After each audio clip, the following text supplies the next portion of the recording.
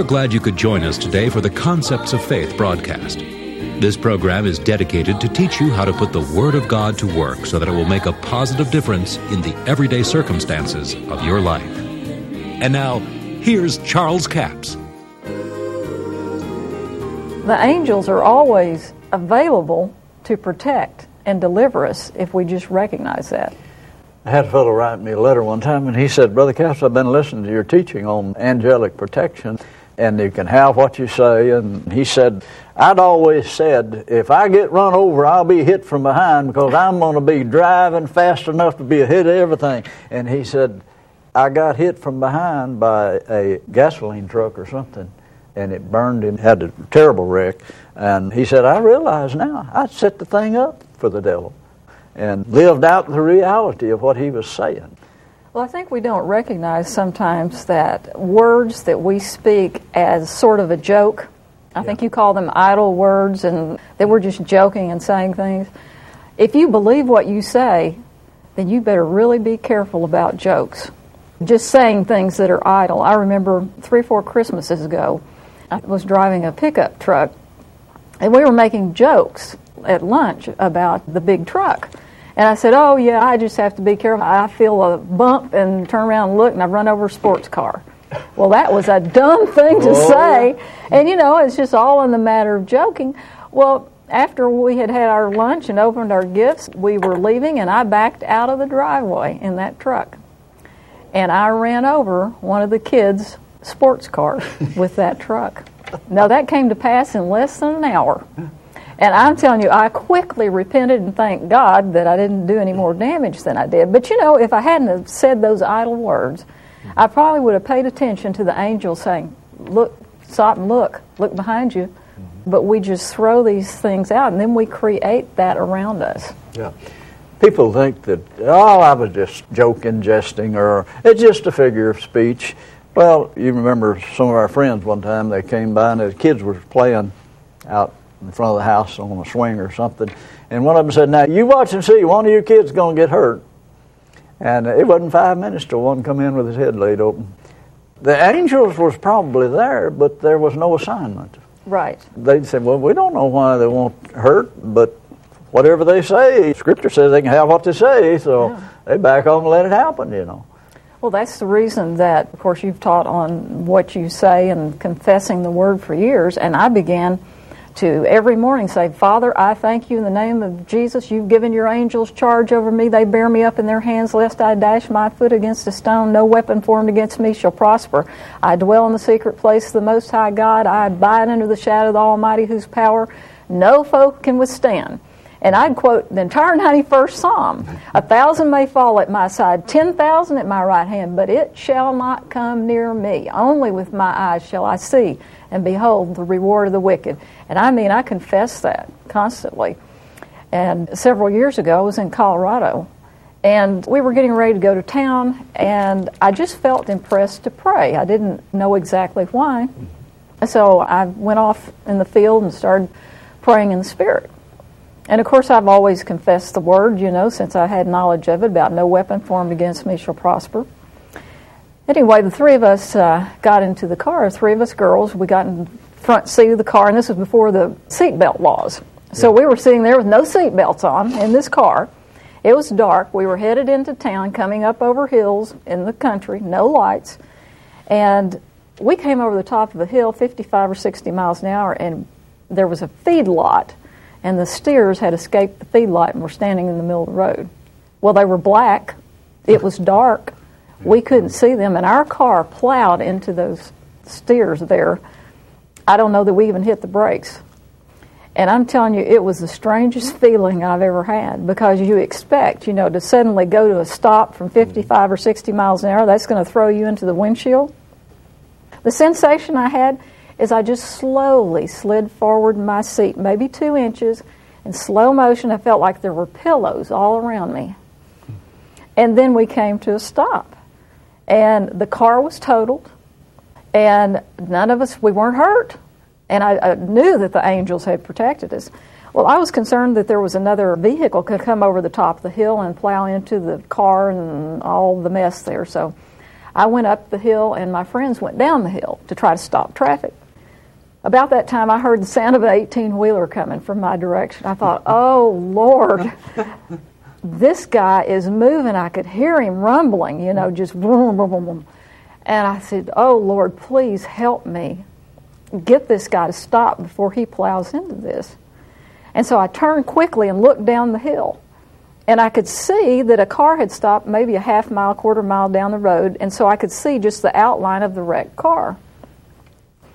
And I saw someone lean over the front where the hood was smashed up to the windshield. I saw someone lean over and do something, and all of a sudden the tail lights of the car came on. The inside lights of the car came on. We weren't able to get these lights on at all. And I thank God. I wonder how they got somebody to do that, About that time, the 18-wheeler came over the top of the hill, hit his brakes, went off the side of the road, avoided the wreck. So I thought, well, thank you, Jesus. That was close. A few minutes later, my friends came up, and I said, how did y'all know to do that to fix the car? And they gave me this blank look, like a cow at a new gate, like, what are you talking about? I said, well, I saw somebody bend over and reconnect those wires or whatever, because I could see their shadow, the outline. And they looked at me and they said, we thought you did that. There was no one else around. And I know that that was an angel that did that. So they were available, and I had confessed the word. I had declared their protection, and they were there for us. They absolutely have an assignment when you keep the Word of God in your mouth. Now, you remember in Dallas, Texas, several years ago when y'all had the dress shop. You was out to the apparel mart, and I was coming down the freeway, praying in the Spirit. I'd been confessing the Word, and I turned off this exit right there at the apparel mart.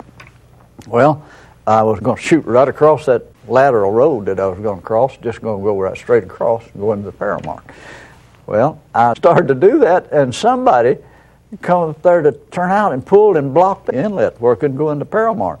Well, there wasn't anything else I could do but stop. And I stopped real quick, and there was a guy behind me, two guys, and they had a brand new car, and the guy that didn't own it was driving it. He was letting him drive his new car, and they was doing about 60 miles an hour, and they hit me in the back of that car doing 60 miles an hour, and me sitting still. The gas tank ruptured, gas went everywhere, and it felt like pillows all around me. And I think I had my seatbelt on, but just kind of floated around a little bit, and it's slow motion, it's over, and I get out and look around, it's gas running everywhere, no fire, amazing, and none of the other guys were hurt. And Mom and I were standing there in the parking lot and saw it happen, and we were throwing our packages in the air going, Jesus, Jesus, and running. Because it was bad. It looked very bad. But now, this is the deliverance that is being referred to here in the 2nd chapter of Hebrews. Therefore, we ought to give the more earnest heed to these things, lest at any time we should let them slip. How shall we escape if we neglect so great a salvation? And the subject matter there is angels. Deliverance by the ministry of angels. But if you don't believe in the ministry of angels, you probably won't have any, very little, if any, unless somebody else prays it on you. But it's amazing what is available to us today, no less than it was to Elisha, to Peter, and the ones of the New Testament, the Apostle Paul, and all of them. They were praying at midnight, and an earthquake happened, and an angel shook that place. But so many people don't believe in it. They just go on talking all this doubt and unbelief, and, well, it'll always happen. Every time I do this, something bad will happen. And the angels don't know why they want it to happen. But your words activate angels, or it can bind the angels, what they can do. Well, I think one of the reasons it's hard for people to believe is just as we've talked before, this is a different realm. These angels aren't often manifest to where you see them in human form, or what you would call a human body type form. But they can manifest that way. They're fast. They are very fast. It's like we talked about the propeller on an airplane. That propeller is moving so rapidly that you can't see it. You can see right through it. And the angels, oftentimes, I have seen what I believe were glimpses of angels where it was just like a wisp. It was kind of like the airplane propeller turning so fast. You can sort of see an outline. And they are in that realm, and we most definitely need help in this physical realm from the spiritual realm. And the realm where they operate is activated by faith and by your words. I want to read the Old Testament here in Exodus, 23rd chapter, 20th verse. God said, "Behold, I send an angel before thee," he was talking to Israel, "to keep thee in the way and bring thee to the place that I prepared." In other words, the promised land. So he sent an angel, and it was the angel of the Lord, evidently, and says, "Beware of him, obey his voice, provoke him not, for he will not pardon your transgressions." In other words, you transgress the law, and you say something that is detrimental or something negative, they won't pardon that. They'll back off and let it happen. But he said, "Beware of him, obey his voice, provoke him not, for he will not pardon your transgression, for my name is in him. But if thou wilt indeed obey his voice," now, if an angel reveals something to you, he'll reveal something about the word or something to keep you out of trouble, not how to get you in trouble. He says, "Obey his voice, if thou indeed obey his voice, do all that I speak. I will be an enemy to thine enemy, and an adversary to thine adversaries. For my angel shall go before thee, and bring thee into the Amorites, the Perizzites, the Canaanites, the Hivites, the Jebusites, the Demonites, the Devilites," and he just put it all in there. In other words, they will give you sure victory. But he said they won't forgive you. They won't let you off. And don't provoke them. Don't provoke them. Now, Balaam provoked an angel and almost lost his head over the deal. Yeah. That angel swinging that sword, I mean, if he hadn't have ducked, he'd have got him for sure. But if it hadn't been for that donkey had more spiritual perception than Balaam did. But anyway, the angels have a job to do, but we're the ones that keep the word in our mouth to give them an assignment. They hearken to the voice of God's word. Right. Okay. Well, today we have the book on angels. It's offer number 2511, and it's $7 plus $3 for shipping and handling. And this has a little over 200 pages in it. It's written by myself and my father. I think you'll find it a very interesting book. It's important to get this information because we've had so many people write and say, you know, after I found out about the ministry of angels, it was easier for me to believe for it. You know, you can't believe if you don't have knowledge of it. So it's important to know that there is a ministry of angels, and so many of them will write back and say, here's what happened to me in a certain situation. And they're just so thrilled that they found out that the ministry of angels didn't go away with the Old Testament or with the church in the New Testament. I mean, we're still the church, and this is still God's Word, so it's still available today. And when people go through the Scriptures, it kind of paints an image of the fact that they have angelic help when they need it. Also, I have a DVD that was recorded while we were teaching on the ministry of angels at a church. I was speaking on how to put your angels to work for you. And that is a single DVD. It's offer number 2704, and it's $12 plus $4 for the postage and handling.